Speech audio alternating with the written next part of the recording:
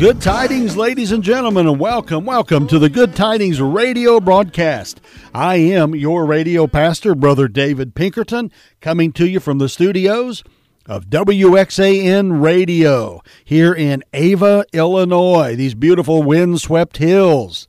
If you're tuning in today on your car radio, we are at 103.9 FM. If you're tuning in over the internet, you will find us at www.wxanradio.com. And then when the page pulls up, click on Listen Live, and it'll direct you to another arrow. Click on that and listen. Folks, contact your friends. Let them know the Good Tidings radio broadcast is on. I want to encourage you today. Pray for Brother Danny, Leanne, Will, the good staff here at WXAN. Support WXAN financially. Support it prayerfully. Folks, give, and it shall be given unto you. Luke 6:38. Bless God. This is a wonderful ministry. Fertile ground to sow seed into. Sow your seed into WXAN Radio. Now, I want you to go with me to Acts chapter number 9. The book of Acts, chapter number 9. This is the 20th day of the month of August here in the year of our Lord Jesus Christ, 2022. And we're glad that you're tuned in. So, go to Acts chapter number 9, and we're going to begin reading in verse number 21. I want to speak to you today on back to school, on the subject of back to school. Right here in our region and across the United States of America, I would guess, right now is about the time that everybody's starting to go back to school from a summer break. And I want to take a look today from the Scripture about the subject of being in school or going back to school. How God took Saul of Tarsus, saved him on the road to Damascus, and then now has renamed him Paul, which means builder. And he took Paul to school. And let's see how that equates or how that could apply to our lives today, that our loving Heavenly Father never leaves us alone. The Bible says that Jesus is the author and the finisher of our faith. So when something began and before it is ended, there is a construction phase. There is a growing phase. We are all under construction, if you will, growing in the grace and knowledge, or should be, of our Lord and Savior, Jesus Christ, since we trusted Him. Now, Acts chapter number 9 and verse number 21 through 30. But before we do, I want to share my attempt, I should say, at trying to share a few funnies with you about back to school, okay? Maybe kind of corny little jokes here, but let's see how it goes, okay? These are just jokes, all right, about going back to school. It was a little girl's first day at school, and the teacher was making out her registration card. And the teacher asked, "What is your father's name?" And she said, "Daddy." "Yes," the teacher said, "I know he's your daddy, but what does your mother call him?" "Oh," the little girl replied, "she don't call him anything. She likes him." A girl student said to a boy student, "Too bad you flunked the test. How far were you from the right answers?" The boy replied, 2 seats. Any of you in school ever copy off the smarter girl or the smarter boy? I think maybe, if we're honest, probably most of us at least tried it or did it a few times. The librarian said to the students, "Please be quiet. The people next to you can't read." The little boy said, "What a shame. I've been reading since I was 6 years old." Oh, ladies and gentlemen, going back to school brings back fond memories, doesn't it? Maybe it brings back fear, dread, or some other emotions that we have put away from growing up. But anyway, let's go back to school. Let's take a look at Acts chapter number 9. And look at verse number 21. Let's see what God did in the life of Saul of Tarsus, who's been saved now, and he's going to be renamed Paul the Builder, okay? Acts chapter 9, verse number 21. But all that heard him were amazed and said, "Is not this he that destroyed them which called on this name in Jerusalem?" Speaking of Saul. and came hither for that intent, that he might bring them bound unto the chief priests. But Saul increased the more in strength, and confounded the Jews which dwelt at Damascus, proving that this is very Christ. And after that many days were fulfilled, the Jews took counsel to kill him. Remember, he was on their side, and then he met Jesus. He had religion, and then he got salvation when he met Jesus Christ. And now he's preaching Jesus. He went out to destroy Jesus and his followers, but when he met Jesus, he now fell in love, was born again, fell in love with preaching Christ now. And we all should do the same. Verse 24, Acts 9. But their laying await was known of Saul, and they watched the gates day and night to kill him. That's pretty bad. His conversion brought up so much chaos and carnage and consternation that the religious people, the Pharisees and Sadducees, wanted to kill him now. He was on their team, but now they're looking at him as a traitor. You see, when you get rid of your religion and accept Jesus Christ by faith as your Savior, then you'll have biblical salvation, and he becomes your focal point, your Savior, and your Lord as you submit your life to him. Then the disciples took him by night and let him down the wall in a basket. And when Saul was come to Jerusalem, he essayed to join himself to the disciples. But they were all afraid of him, and believed not that he was a disciple. But Barnabas, the son of consolation, the encourager, took him and brought him to the apostles, and declared unto them how he had seen the Lord in the way, and that he had spoken to him, and how he had preached boldly at Damascus in the name of Jesus Christ. And he was with them coming in and going out at Jerusalem. And he spake boldly in the name of the Lord Jesus, and disputed against the Grecians. But they went about to slay him. Verse 30. Which when the brethren knew, they brought him down to Caesarea, and sent him forth to Tarsus. Then had the churches rest throughout all Judea and Galilee and Samaria, and were edified, or encouraged, or strengthened. And walking in the fear of the Lord, and in comfort of the Holy Spirit, were multiplied. Let's consider the conversion of Paul. Let's consider the thought of back to school, since everybody now, our region, our children, the young people are going back to school, and even our university students and college students around the area. Saul's conversion, Saul of Tarsus's conversion, folks, was instantaneous. But his transformation into the Apostle Paul took some time. And it all happened when he went back to school in 3 key locations. And folks, we're reminded today as we look at this, there are tools that God used in Saul's life in each one of these locations that Saul went through. The first place that God sent Saul after his conversion was to the desert of Arabia. And why was that? Consider this first point. Here's the first thing God's teaching him in back to school. As he's schooling Saul, he's taking him to solitude. Solitude. You see, in it, when he was in Arabia, God used the tool of solitude in teaching Saul. In verse number 23, the scripture says, and after that many days were fulfilled. You see, the Bible often takes long periods of time and compresses them into a short statement. In this case, basically a 3-year period of time, according to Galatians chapter 1. In Galatians chapter 1, verses 15 through 18, listen to the corresponding verse. But when it pleased God, who separated me from my mother's womb and called me by his grace, to reveal his Son, that's Christ, in me, that I might preach him among the heathen, immediately I conferred not with flesh and blood, neither went I up to Jerusalem to them which were apostles before me, but I went into Arabia, and returned again unto Damascus. Then after 3 years, I went up to Jerusalem to see Peter, and abode with him 15 days.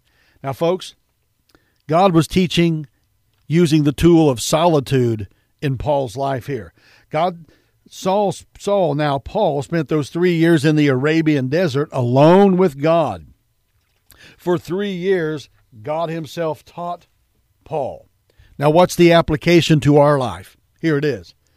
If you study the lives of great men and women of God, Christians before us, each one of them can point to some formative time in their life that they had to spend time alone with God. They may have been surrounded by people, but they were at a point in which they felt that God was all they had. And in their solitude, God shaped and molded them. I understand this. Moses, think about him. You can divide his life into 3 40-year segments. The first 40 years, he was in Pharaoh's house. The second 40 years of his life, he was in the same Arabian desert that we read about with Paul just a moment ago, just 3,000 years before. And in the third part of Moses' life, the last 40 years, we find him leading Israel out of Egypt to the promised land. Now, which of these 3 40-year periods was the most important in Moses' life? Well, we'd be tempted to say that the latter. But I believe that it never would have happened. He would have never led them out of Egyptian bondage without being in solitude and in formation for God. God used him for 40 years, taught him in the Arabian desert in the middle of his life. What was the last thing that Moses did before leaving Egypt for the desert? He killed a man. In other words, he took matters into his own hands in the power of the flesh. So God sent him into the desert, and it took years to sandblast the pride out of Moses. Moses had to learn that when you come to the place that God is all you have, you'll find that God, Christ, is all you need. Have you ever been there? Maybe you're there now. I've been there. King David, when he was anointed king of Israel, the reigning king, another king, Saul, became so enraged with jealousy that he actually chased David through the wilderness like an animal. And if you listen to the cry of David's heart in his 7th Psalm, Psalm chapter 7, verse 1 and 2, listen, O Lord my God, in thee do I put my trust. Save me from all them that persecute me, and deliver me, lest he tear my soul like a lion, rending it in pieces, while there is none to deliver. Now there's a man that's down, he's despondent, and a man who feels like God has forgotten him. And then in verse number 10 of Psalm chapter 7, David says, My defense is of God, which saveth the upright in heart. David had made a conscious decision to trust God. He learned in the desert all alone that when you come to the place that God is all you have, you'll find that God is all you need. In Psalm chapter 13, verses 1 through 5, How long wilt thou forget me, O Lord, forever? How long wilt thou hide thy face from me? How long shall I take counsel in my soul, having sorrow in my heart daily? How long shall mine enemy be exalted over me? Consider and hear me, O Lord my God. Lighten mine eyes, lest I sleep the sleep of death. Lest mine enemy say, I have prevailed against him. And those that trouble me rejoice when I am moved. But I've trusted in thy mercy. My heart shall rejoice in thy salvation. In solitude, he was learning that when you come to the place that God is all you have, you're going to find, again, he's all you need. Saul's faith, David's faith, grew in the midst of the garden of solitude. Jesus had an incredible 3-year ministry, opening blind eyes, opening deaf ears, and even raising the dead. And the greatest of all these miracles was saving lost souls. Jesus said, I am come to seek and to save that which was lost, Luke 19:10. But what do you do about Jesus from age 12 to 30? Nothing. Those were silent years, in solitude, obscurity, working in the carpenter's shop, no doubt communing with God in prayer, study, and meditation and preparation.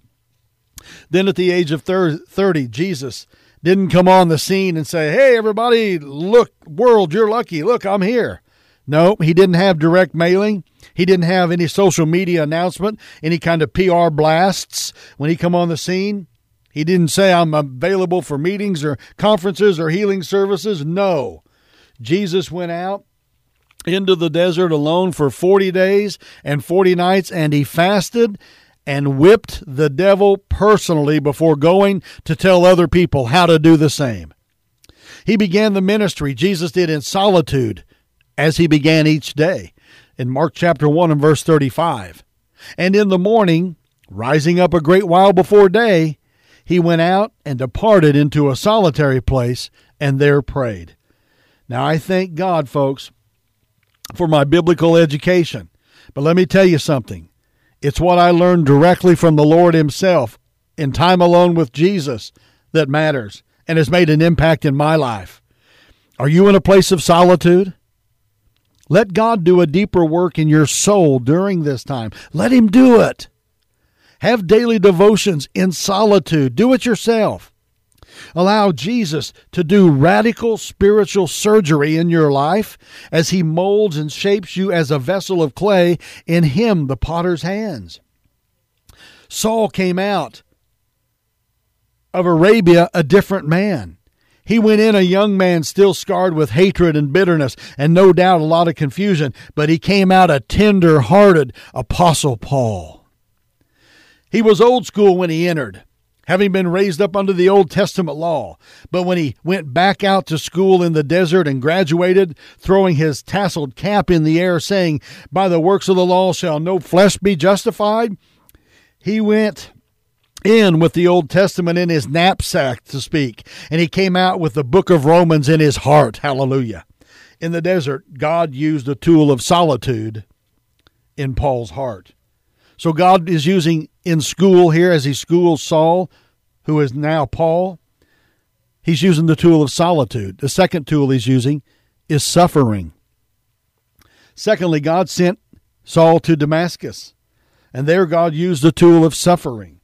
In Acts chapter number 9, verses 22 through 25, we find out, "And Saul increased the more and more in strength, and confounded the Jews which dwelt at Damascus, proving that is very Christ.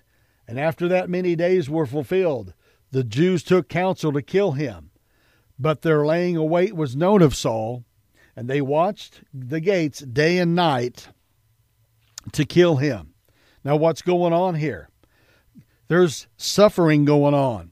God sent him to Damascus, and there God is going to use the tool of suffering in Paul's life. It says here in verse 25, the disciples took him by night and let him down by the wall in a basket. What's going on? God is using the tool of suffering. When Paul returned to Damascus from Arabia, he was a marked man. Many of them wanted to kill him.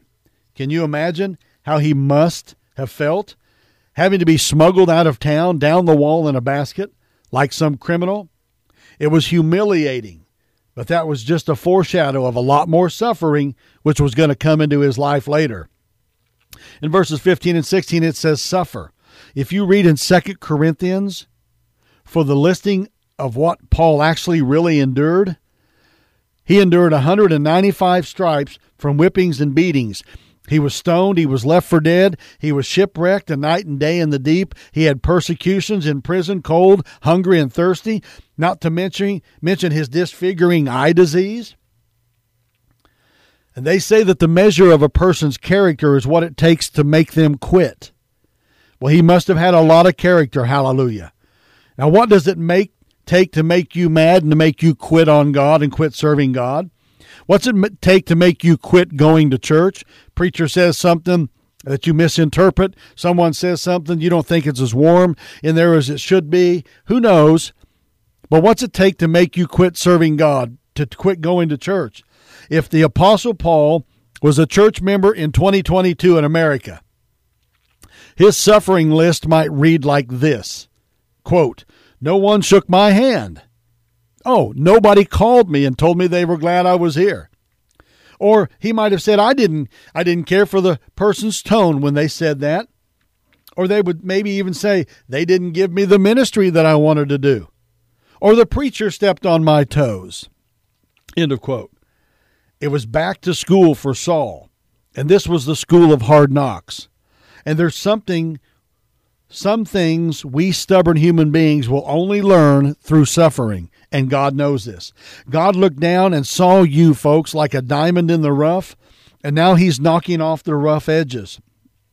His hammer and his chisel aren't always pleasant, amen, but they're very much necessary.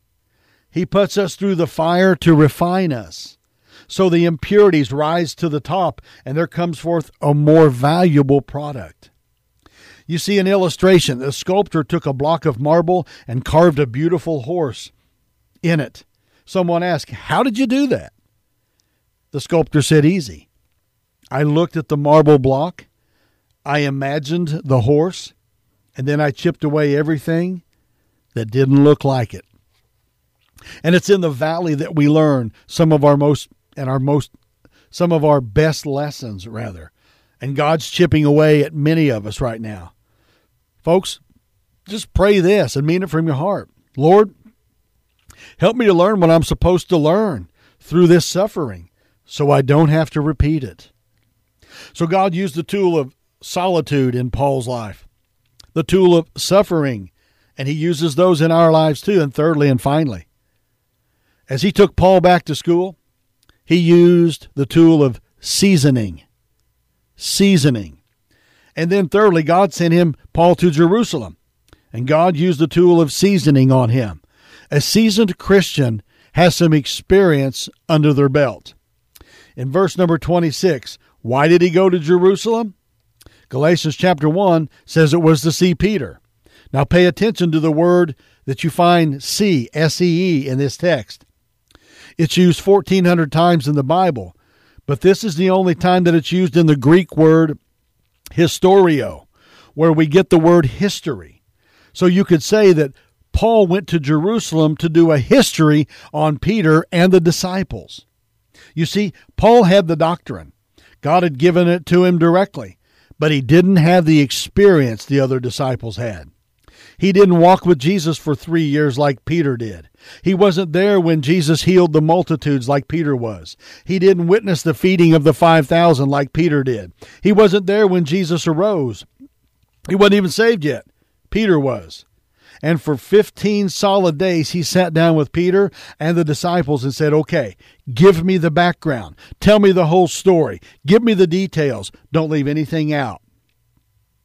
Peter said, well, basically, it all started one day when my brother Andrew walks in, gets this and says, hey, we found Christ. And the moment I laid my eyes on him, this is Peter talking to him, and I'm narrating it here. And the moment I laid my eyes on him, I knew it was true. And speaking of eyes, I know this is taking a rabbit trail, but let me tell you about when I walked on water. When I kept my eyes on Jesus, I could do it. But when I looked away, I began to sink. And the rest of the guys laughed, and they laughed at me. This is Peter talking about his experience to Paul. But let me tell you, none of them ever walked on water. And Jesus could look into my eyes, buddy. Yes, indeed. He could see right through me. And after I denied him at his trial, from a distance our eyes met again. And oh, the power of that moment. I'll never forget his eyes. And Paul must have said, hey, you skipped over a lot of stuff. Let's go back. Well, Peter's saying, hey, listen. Let me tell you what it's all about. Here's the thing. Seasoning. Every Christian needs seasoning. Before you can really go out and do the ministry you want to do, you need to learn from experienced, Spirit-filled Christians. Experienced, Spirit-filled Christians. You need a mentor. I've been blessed to be able to mentor some 20-some ministers in the gospel of Christ and missionaries. Thank God. What a privilege. That's an honor for me. And I still love to take new and upcoming preachers and deacons and mentor and teach them the ways of God to do the effective work in the office of a deacon or a pastor. So seasoning, we all need seasoning. So I want to ask you a question. We don't have much time left. Well, what happens? In Acts chapter 11, after Peter and Paul have this conversation, in Acts 11, verse 25 and 26, the Bible says, then departed Barnabas to Tarsus. Here comes Barnabas, the encourager, for to seek Saul. And when he had found him, he brought him unto Antioch. So what happens? Barnabas hears about Saul's conversion. Now he's Paul. He opens the door, and there's his old buddy. When Paul opens the door, it's Barnabas. And it's time for ministry. Barnabas is saying, hey, let's roll. Let's go do something for Jesus. Let's win souls. Let's preach the gospel. Let's do the work that God has called us to do. After Paul was seasoned, he was allowed to go. Now, I want to ask you something, Christian friend. Maybe you're a preacher that's busting to get out there. Maybe God is speaking to you today through this message. You're in a holding pattern right now. Ask yourself this question. What is God trying to season you? What's he trying to teach you? What's he trying to do in your life right now? What tool is God using in your life right now, Christian friend? Solitude, suffering, seasoning? Remember this, it's back to school. It's all a learning experience. So let God take us back to school. We're going to be, and I want to remind you in this Good Tidings radio broadcast to pray for the administration, the faculty, the superintendents of all of our schools here in Southern Illinois. Pray for the safety and for learning to take place. Pray for the guards. Pray for the office staff. Pray for the cafeteria staff. Pray for everyone involved, the volunteers, the paras, the substitute teachers. I am one of those. Pray for all of us to be used of God for a safe, good year of teaching and instruction. But listen close. If you're not saved, ask Christ to save you today. If you're not sure you're going to heaven, Jesus died. He died on the cross and shed his blood as a substitute for you.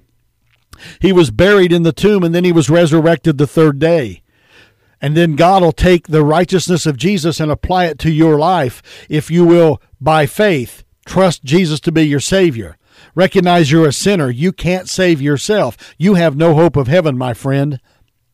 And bow your head humbly now and in sincerity of heart and ask Jesus to come into your heart. Follow me in this prayer if you would like to be saved and know you're going to heaven. Jesus, forgive me of all of my sins. Come into my heart and save me. I'm trusting you and you alone to be my Savior. Now, folks, that's the second birth, the spiritual birth. Let us know if you've trusted Christ by faith as Savior. Contact me, drdave13@gmail.com, and we'll get you some new Christian literature. So, back to school. It's that time of year. The school bells in our minds will be ringing. Children will be getting up. Parents will be hurrying about trying to get their kids to school. It's all a good thing. And we're grateful, Dorinda and I are, that we got to take our son through school. And now he's out in Buffalo, New York, doing well. Brett, we love you. And love those kids. Enjoy the school time, folks, because it will go fast. Listen, good tidings to every one of you. Jesus loves you. Jesus is coming again. God is still in control. Don't worry about the bad news that comes across in the media. Look in the Bible and let God encourage your heart. Is God taking you to school like he did Saul? I would say he is, because he's working in our life. Let him do it. And then get out and serve Jesus Christ, win souls, preach the gospel, and glorify God. This is Good Tidings.